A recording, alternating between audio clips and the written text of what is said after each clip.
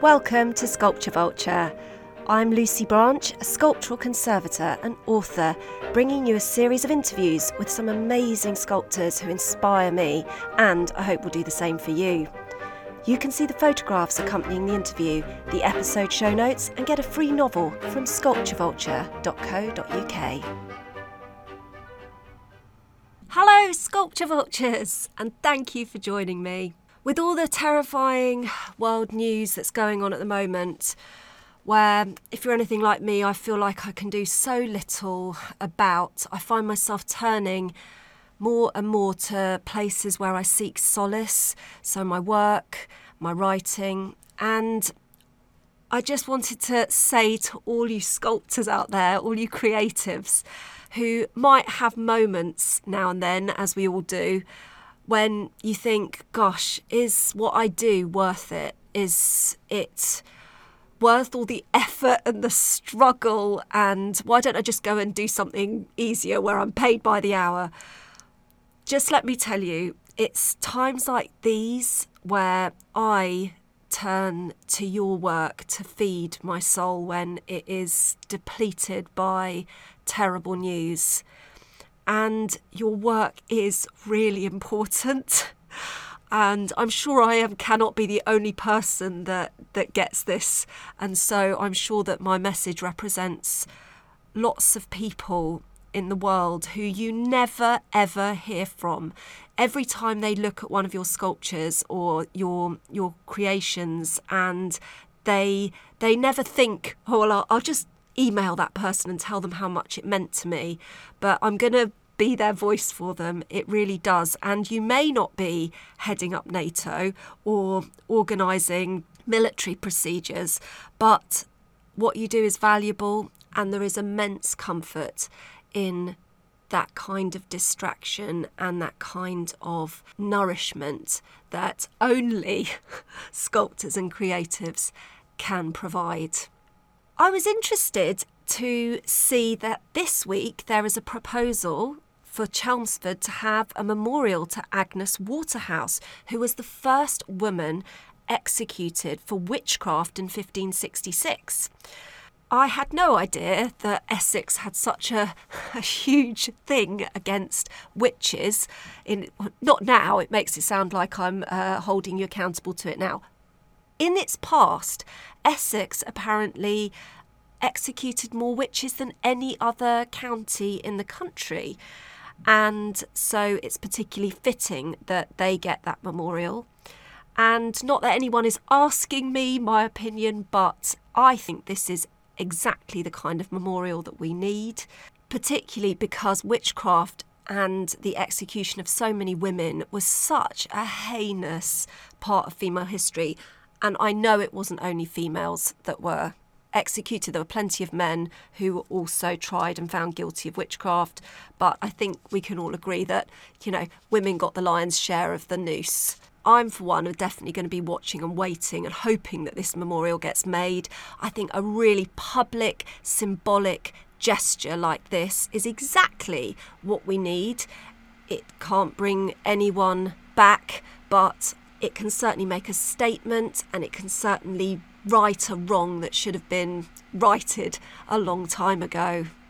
On a completely different note, in the last episode with Mark Richards, I realised that we briefly touched on a policy in Ireland. We mentioned the tax breaks that artists can get over there, but actually I wasn't alluding to that when I mentioned it to Mark, and I suddenly thought actually maybe not everybody knows about this and it might be of interest to you. I was actually talking about a recent policy in Ireland to give over 2,000 artists an independent living wage.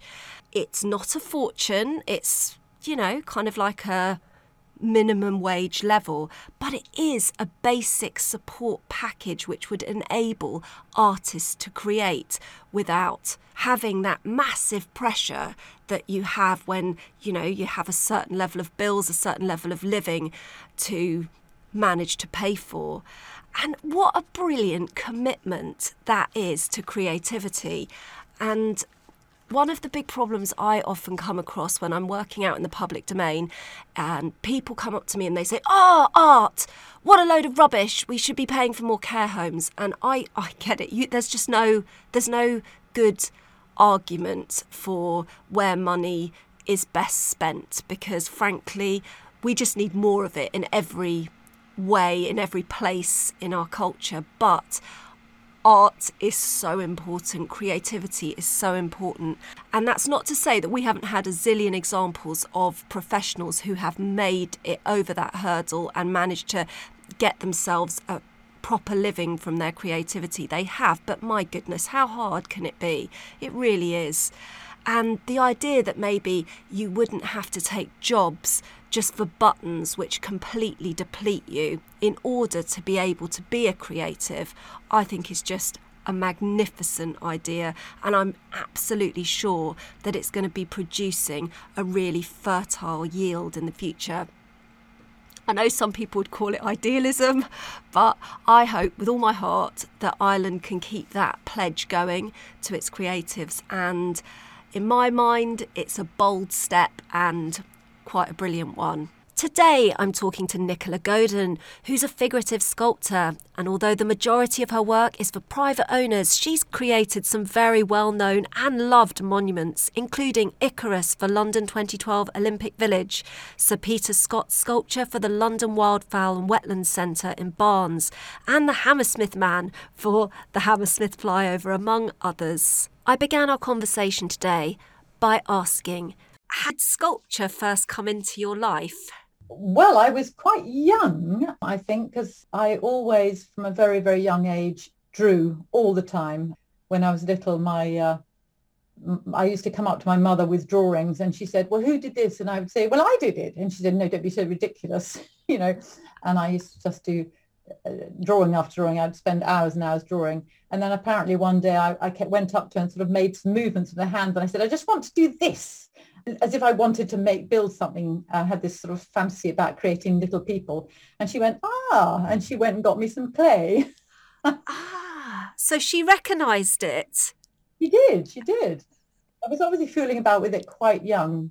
Yes, so I have to thank my mother for that. So was that something, do you think, that she recognised from someone else in the family, or is that something she was looking out for particularly?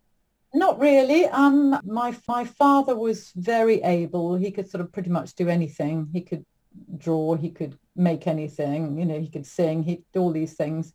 It was just happen. I don't actually know where it came from at all, because it's strange, because my own daughter is like me and could draw from when she was tiny, but we don't know where it came from. So it's just one of those there. Things.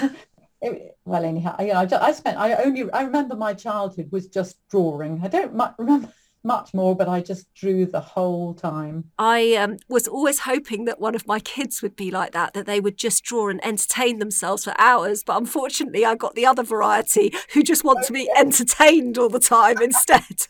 Oh dear, maybe it comes through in your grandchildren. I'm really hoping for a nice quiet one that just, gets on with it themselves. And was there someone in school that took you a little bit further along the line, or was it more at university? Unfortunately, nobody at school. I honestly, throughout my whole school life, I don't think I was taught anything artistically. I went to boarding school in Somerset, and I was the only person who touched clay or did anything really. And they honestly didn't know what to do with me. So they just left me to it. I had no tuition at all. And even in my sixth form, really nothing. I mean, it's nothing like nowadays with the children. The art departments in some schools are fantastic. Yeah. And I thought, you lucky children. My children, I think, gosh, you've had every opportunity to explore everything and all these really enthusiastic teachers. And honestly, nothing when I grew up at all. But I wonder, it's almost like they've gone to university before they've gone to university, kids, because I keep saying you're going to be really disappointed because, there was something to sort of look forward to by moving on to higher education in our day. But there isn't really now. Some of the schools are so set up. It's probably as good as a university department used to be. absolutely. You know, that's what I thought too. You know, years ago, I thought, well, yes, what's going to happen when you go to art college? I mean, you've done it Yeah, all. there's nowhere else to go. You know. I do remember when I was a child, my mother, when I was little, said, when you're older, you're going to go to art college. And I was thinking, oh, how exciting. Oh, I can't wait, you know.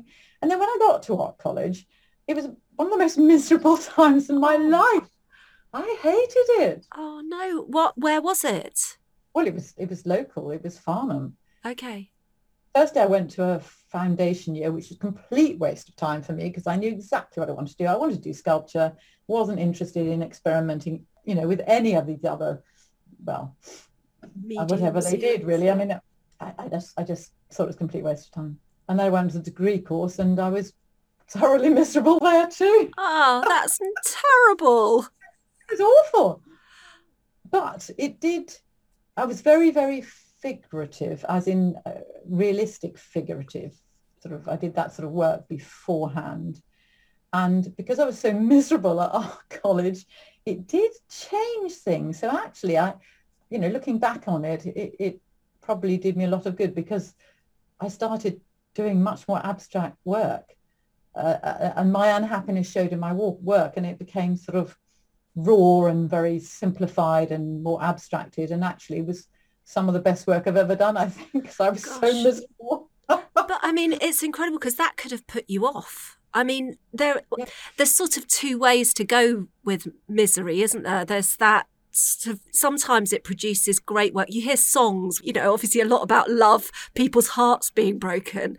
And, you know, some of the lyrics are really spectacular and you think they'd have never got there without experiencing that heartbreak. But then there's also the part that just shuts the creativity down. It literally puts a lid on it because you're just in such pain. You do wonder. I mean, I just think you just made me think of Sibelius. You know, I think he wrote some of his best music because he was so upset. Yeah, yeah. And people do, and I think that happened later on in my life when I was very unhappily married, and suddenly all this stuff started coming out, and I thought, oh, this is exciting. Yeah. There's an upside to this. Yeah. You know, it's a big change of style and work. So yeah, and perhaps angst is good for artists. I think. I just thinking about like all the war poetry and all the fantastic art that has come out of war, but it feels wrong somehow that something like that comes out of something so terrible. But I don't know how the psyche works really. Well, talking about poetry too, I think when I was at at art college, we had to write something, and anyhow I started writing poetry because I was so miserable, and I've never written poetry before, and I've never written it since really, and I just wrote this huge amount of poetry. It was all sort of the essence of what I felt. I was just trying to put it on paper. And do you think that was that loneliness, or was it just not really getting what you were desperate for in the learning? A sort of a bit of both, because I only, I think, really clicked with one person while I was at art college, and the chap who ran the department really shouldn't have been in charge of anything. He I don't know, caused a lot of trouble for me. Oh no, sort of tried to snuff it out of you rather than encourage it. Yeah, and he was very unpleasant to me, so I just tried to avoid him because I was a bit too sensitive. I didn't fight back. I was much more likely to sort of go off and cry in a corner. Very annoying, actually. So I think I wrote in some of the poetry while I was writing, and I did write about him once. And when he read it, he didn't recognise it was him until another member of staff told him. Clearly not the most intuitive character then. But anyhow, moving on. Yes. I mean, when did it start to become a profession? That was interesting because it wasn't until my degree show when some people were coming around, members of the public came round and saw the work, and people started asking if they could buy the odd drawing. I thought, what, buy something I've done? And then I'll never forget, a woman came around with her twin boys, who were probably 7 or 8 at the time, and she looked at one of these bronzes I'd cast of this very, very abstract figure. And she just stood there and she said, oh my God, I love it. And her boy said, oh, Mummy, why don't you buy it? And then she turned to me and said, can I buy this? And I thought, oh my goodness. I had no idea that art could have that effect on people, that something I could produce would give somebody else, something special. Such pleasure. Yeah. Yes, and suddenly I thought, oh my goodness, maybe I can do this. Maybe I could continue. And it was the most wonderful thing. That's why I've never forgotten it, because I'd love to meet the woman again. Gosh. It was a real turning point for me. Yeah. And very, very exciting. And how funny as well that it was external. It wasn't sort of occurring to you beforehand. It was that sort of almost a surprise. I love that. Yes, and I suppose before I thought, oh, why didn't I go into the sciences? Why wasn't I interested in something useful to society? Art. Where am I going to go with that? And then this, turned around and thought, oh my goodness. And then my attitude changed. I thought, gosh, if I can create something, either somebody thinks is beautiful or heartfelt, or they somehow they respond to it. I mean, that's really something special. So it was a real eye opener for me. And so, did it begin right away after that then? Did you begin to get traction straight away and throw your energy behind it? Or was there a few curves first? Well, I think the first thing I did, I was lucky enough I got a job at Madame Tussauds doing a figure there. And that in turn paid me enough to go and get somewhere to live in London. And then I was able to pay for a studio for, I think, 3 months. And in that studio, I was in Chiswick, Barley Mow Workspace. And it just so happened that Roddy Llewellyn was working there, setting up his garden design business. So I met him. I don't know if that means, because you're so young. You Hardly. There he was. And he gave me my first commission because he was doing gardens. And he said, well, would you like to do a bronze for this garden? I thought, well, yes, of course I would. And of course, that then paid for my next 3 to 6 months or whatever it was. And the person whose garden it was, he had a business. He said, oh, would you like to do something for my company? And then things started happening. It was just completely by luck, really, which was perhaps how these things happen, but terribly exciting. Yeah. And also the fact is that each one of those, I mean, must give you confidence, because it validates the work, doesn't it? That someone else sees something else in it and it leads to that next thing. I think I'm in with that, really. I'd much rather do something I wanted to do and sell it, or somebody says, oh, would you do that, or a bigger version or whatever for me. It is difficult doing commission where somebody tells you what they want and what they want you to do, because you're not working from yourself, are you? And yeah. Well, some people really love the restrictions of those commissions. Like, it's almost like their creativity, goes up if they've got quite a narrow remit. And then there's other people who seem to just hate any restrictions whatsoever. I'm not great with I would say rules generally. I don't think I could ever work for anyone else. I'm probably unemployable because of the fact that I just can't work around other people's ways of doing things. But, I'm always amazed at how brilliant some people are at that. I think I'm probably more like you, actually. A sort of rebel streak. I really love your Icarus series of statues. I think if, in my sculpture park of my dreams, I would have to have one of those. Oh. Tell me where that came from. Going back to my childhood, because I lived in countries like Kenya and Cyprus and Singapore, they were just amazing places. And there was always lots of sunlight and lots of sky, lots of space. And I, for some reason, had always wanted to fly. I didn't really realize that, but there was that feeling of, I just want to learn how to fly. And it wasn't until my 50th birthday that my husband gave me some flying lessons. And that just completely turned my head. And that's when I started doing Icarus pieces, because I wanted to create that feeling of flying. And I think we were on holiday in Greece. And I said, how do I make this work? And then, of course, we talked about Greek mythology, and I thought, oh my God, I have him. It's Icarus. Yeah, I started working on little Icarus figures, which then, of course, led to the the one for the Olympics, which was Yes, extraordinary. magnificent. Yeah. I mean, that must have been great to see that go in place. Oh, I love that. Yeah, I mean, that was quite extraordinary because I hadn't been doing the Icarus pieces for very long when the owner of the sculpture park, Eddie Powell, came to my studio because I'd been working with him for a while. And I said, oh, I'm so excited. Look what I'm doing. Look what I'm doing. And he said, went away, said nothing. And then a week later, he said, you know, the Icarus that you're doing, he said, how'd you like to make a big one? I said, oh, I'd love to do a big one. And he said, and how would you like it if it went into the Olympic Village for the Olympics? And this was only, I think this was the autumn before the Olympics. And of course, you imagine that all that stuff has been done years before. Yeah. And I said, you mean there's a chance to put something in? And he said, yeah.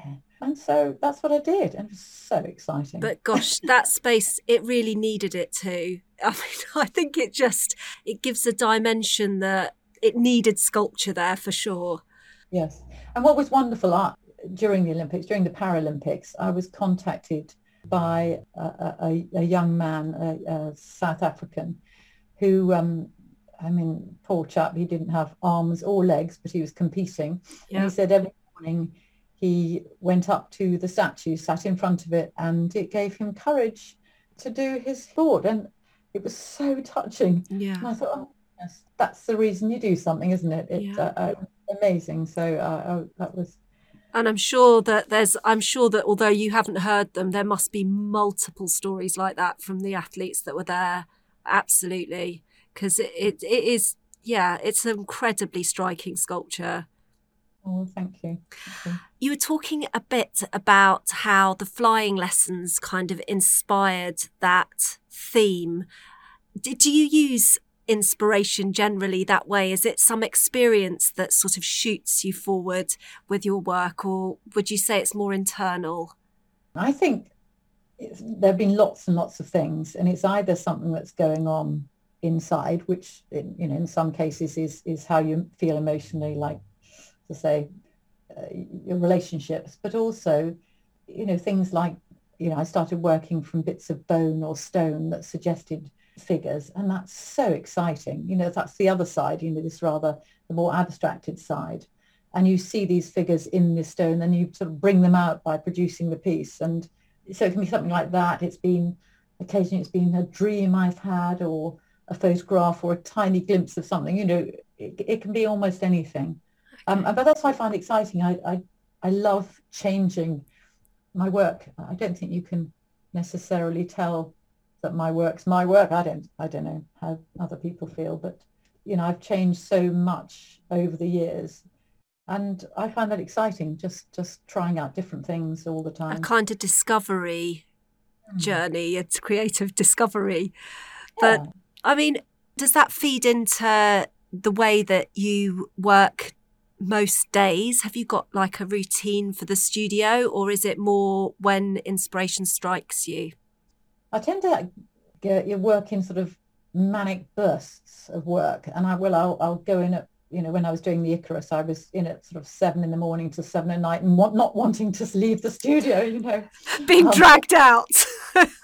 Loving it. Unfortunately, I have a family though. Ah, yes. There's nothing like people snapping at your heels to make you get on with other things.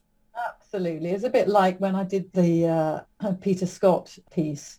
When it was unveiled, 2 weeks later, I had my 4th child, and I thought, right, I think I'm going to have a little break because I was absolutely exhausted.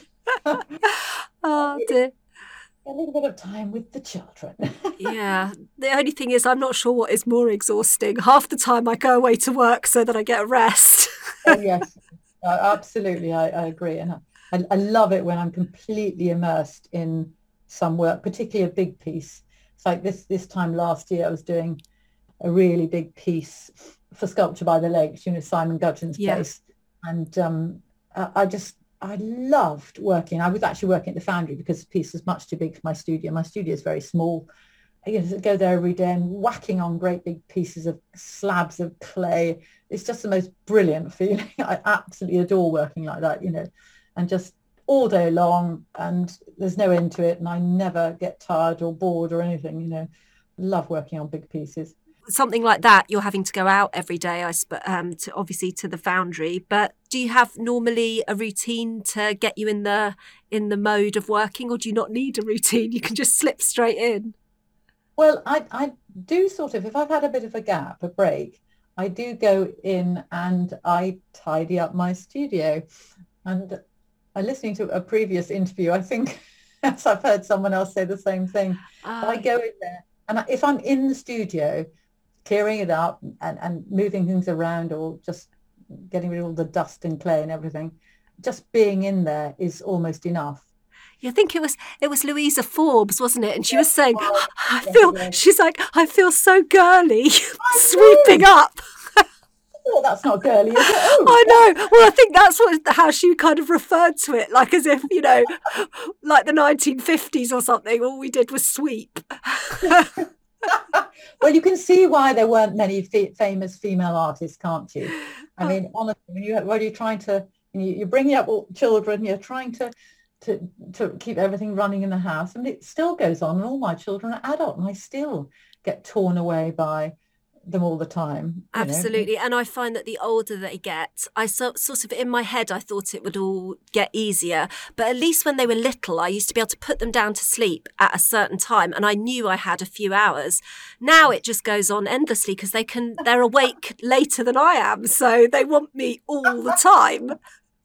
Yeah, you come out the other end. Yeah. And I remember some years ago, a sculptor whose work I admire, Caroline Stacey, and she had 6 of her own children. In fact, I ended up with 2 stepsons as well, so I had 6 to bring up.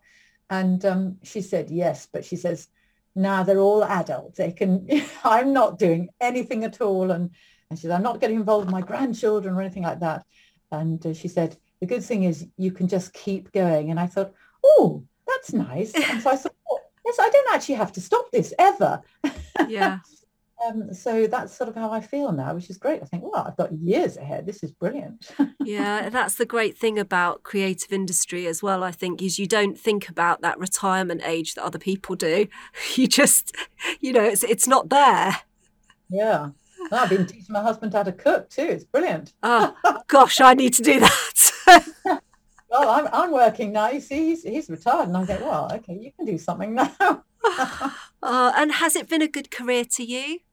Yeah, well, I think I've had some wonderful times. Yes, I think if I'd been a man, it would be very different, but I wouldn't not have my children for anything. No. But I've met all sorts of amazing people and, done some wonderful things. Yeah, I think it's been fantastic. And has there been hard times though? Has there been periods where you've thought, oh, I'm just not getting where I want to be?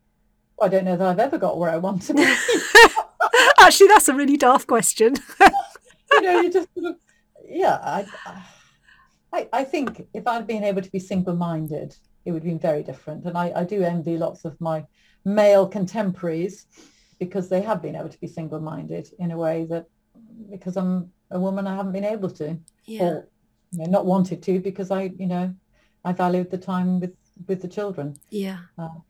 And also, for me, I feel a lot that I've only got so much energy, whether that's directed into creative pursuits or so. Even if I've got the time, I just have to have the energy left. And if I've given it out, which you do very often with children and commitments like that, you're spent. So actually, even sometimes if I've got a couple of hours, I'm like, I just have nothing to give. So, I mean, you can't be brilliant at everything, can you? So no. You either be completely single-minded, like Henry Moore wasn't he lucky? You just go in the studio every single day and think of nothing else. And I think a lot of men do that, but I couldn't do that. Yeah. I know, I probably find that actually there wasn't that much to me anyway. So that's the other worrying part. If you did have all that time, I'm not sure I'd come up with the goods. Nice. Have you had 1 or 2 days where you've thought, do you know what, I should just do something else? Well, as a career? Yeah. Oh no, I don't think so. No, I only thought that when I was much younger. No, once I started working, I've had I've loved creating things so much. Yeah, there's nothing quite like it. When I'm on a roll, I absolutely adore it. Doesn't mean I produce anything worth seeing, but I just love it myself, you know. Yeah. And once you've finished something, you get on to the next thing. And has there been a particular statue where you've thought, yeah, you know, if I never make anything else, I've done it? I've never felt that. I do sometimes. There are a few pieces I think, yeah, I probably couldn't have done that better. I'm pleased with, but they tend to be the more abstract pieces. I think with figurative work, you always feel that you could have done better. So, and it's part of the bronze casting process. You know, I was in the foundry most of this last week, and I spend hours and hours and hours working on the waxes, and they say, when are you going to leave, Nicola? Come on. You know, I say, oh, I won't be here long. I say, yes, you will. You'll be here days. And I'm trying to, you know, perfect the work I've already finished. So I work for, you know, days on waxes. And then when it comes through to the bronzing, I look at them, I think, that's not what it was like. And we start almost rebuilding in bronze. And I think, oh, no. So, yeah, I'm never really happy. Satisfied. Well, I suppose there is that element that is just incredibly hard to say, right, full stop, done, like end, you know, that. It is. No, I usually get thrown out, really. So they send the muscle men in to clear the studio. I remember with I think it was the Peter Scott. Oh, no, it was the Icarus, you know, big pieces. When I thought how long it had taken me to produce the Icarus and the wings. You know, they took me weeks and weeks just doing the feathers and the wings. And then it goes to the foundry and they chop it up into 37 pieces. And I nearly cried. Oh, my goodness. I can't believe it. So they're going to weld all those little bits back together again. Of course, it's never the same. No.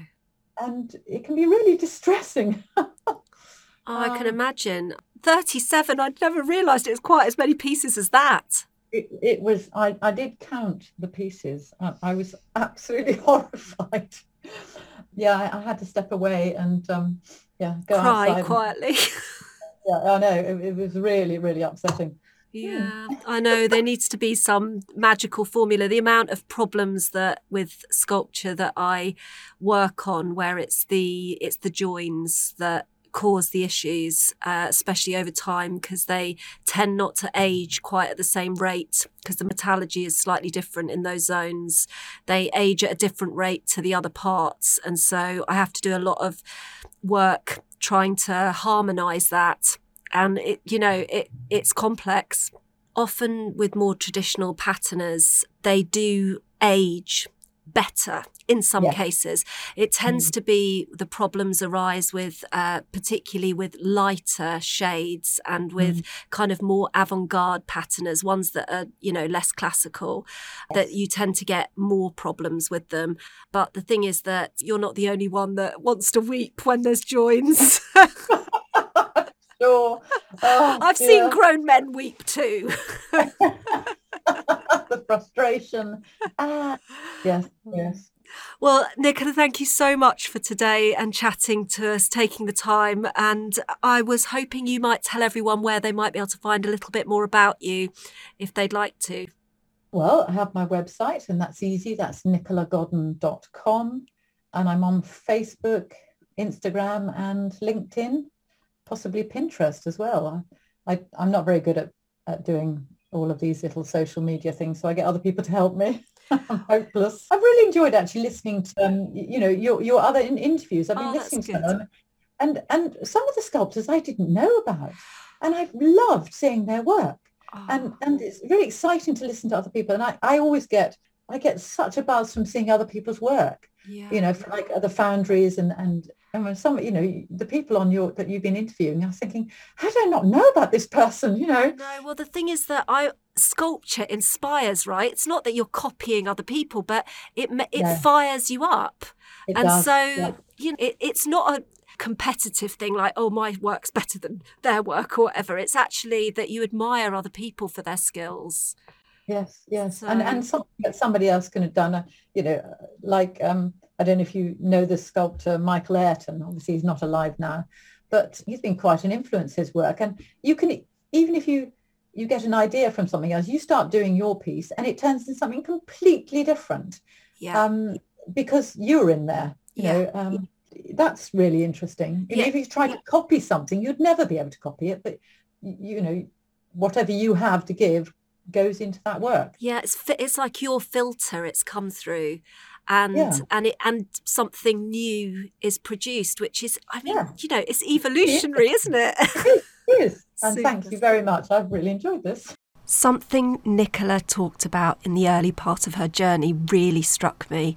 And that was when she came across that art master at art school who should have been there encouraging and nurturing talent, but it sounds like took great pleasure in trying his utmost to snuff out whatever he didn't perceive to be up to it. Doesn't he sound like a real peach? I mean, and actually I feel like I've met so many of that kind of person. But she quite generously says that in hindsight, it probably did her good and made her lean into abstraction, which she may not have done otherwise. And actually, she created some really excellent work during that very unhappy period. Gatekeepers are such a funny entity. Are they an entity? Well, they almost can be a fairy godmother type figure, someone who can, you know, wave their wand and make every dream you've ever had happen because of their power and importance. But they can also be the absolute opposite. They can be an executioner of your talent. But as I've grown older, I've realised that they're completely insignificant, or they can be if you choose not to give them that level of power, and you decide to control that power yourself. But particularly in the younger years, that looming presence can be one of the factors that changes your direction in life. And I've certainly come across some incredibly talented people, good friends of mine, who should definitely have become professional, successful creators because they have everything that anyone needs for it, but that have ended up doing something completely different because they were sliced down at a particularly vulnerable time. And frankly, I don't see why anyone other than a viewer, or in my case with books, a reader, should decide whether a work is worthy of merit, not an arbitrary figure, a kind of critic.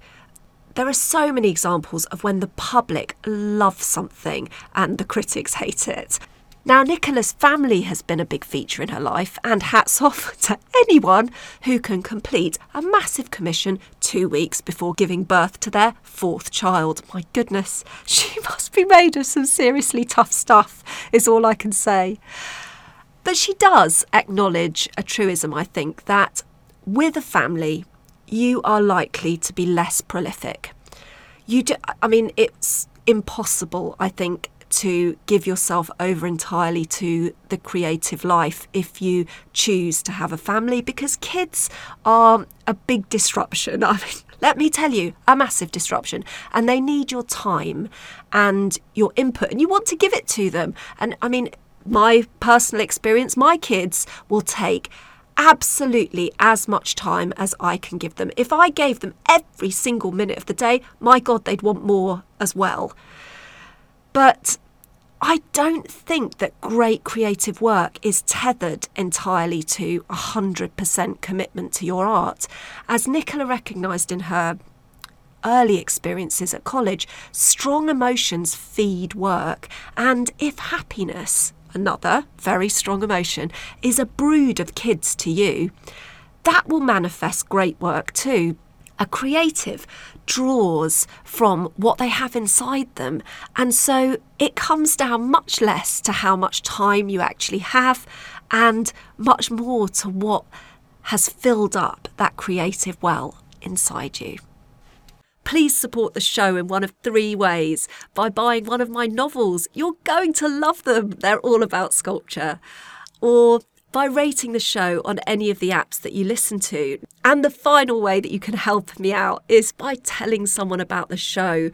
Everyone I've come across who's listened to the show has been so kind about it, and we want to spread the word. We want to get these interviews out to as many people as possible and get them thinking about their wonderful sculpture in public places. So please don't think it's unimportant to do it that way. It's so important, and I really appreciate it. Coming up in the final episode of this season is David Brewer-Wheal, one of the UK's leading contemporary painters and sculptors. His works have been installed in major public spaces in London, including Hampstead Heath and Hanover Square, Grosvenor Gardens and Marble Arch, among many others. And his work is just jaw-dropping. You won't want to miss the next episode where you'll be inspired by David Brewer-Wheal. If you're looking for a new book, please consider one of my novels about the dark side of the art world, where sculpture is always at the heart of the story. You can get them on the show website, on the usual online retailers, or even better, keep your local library alive, ask for them in there. Thank you for joining me today. Sculpture Vulture has been brought to you by Antique Bronze.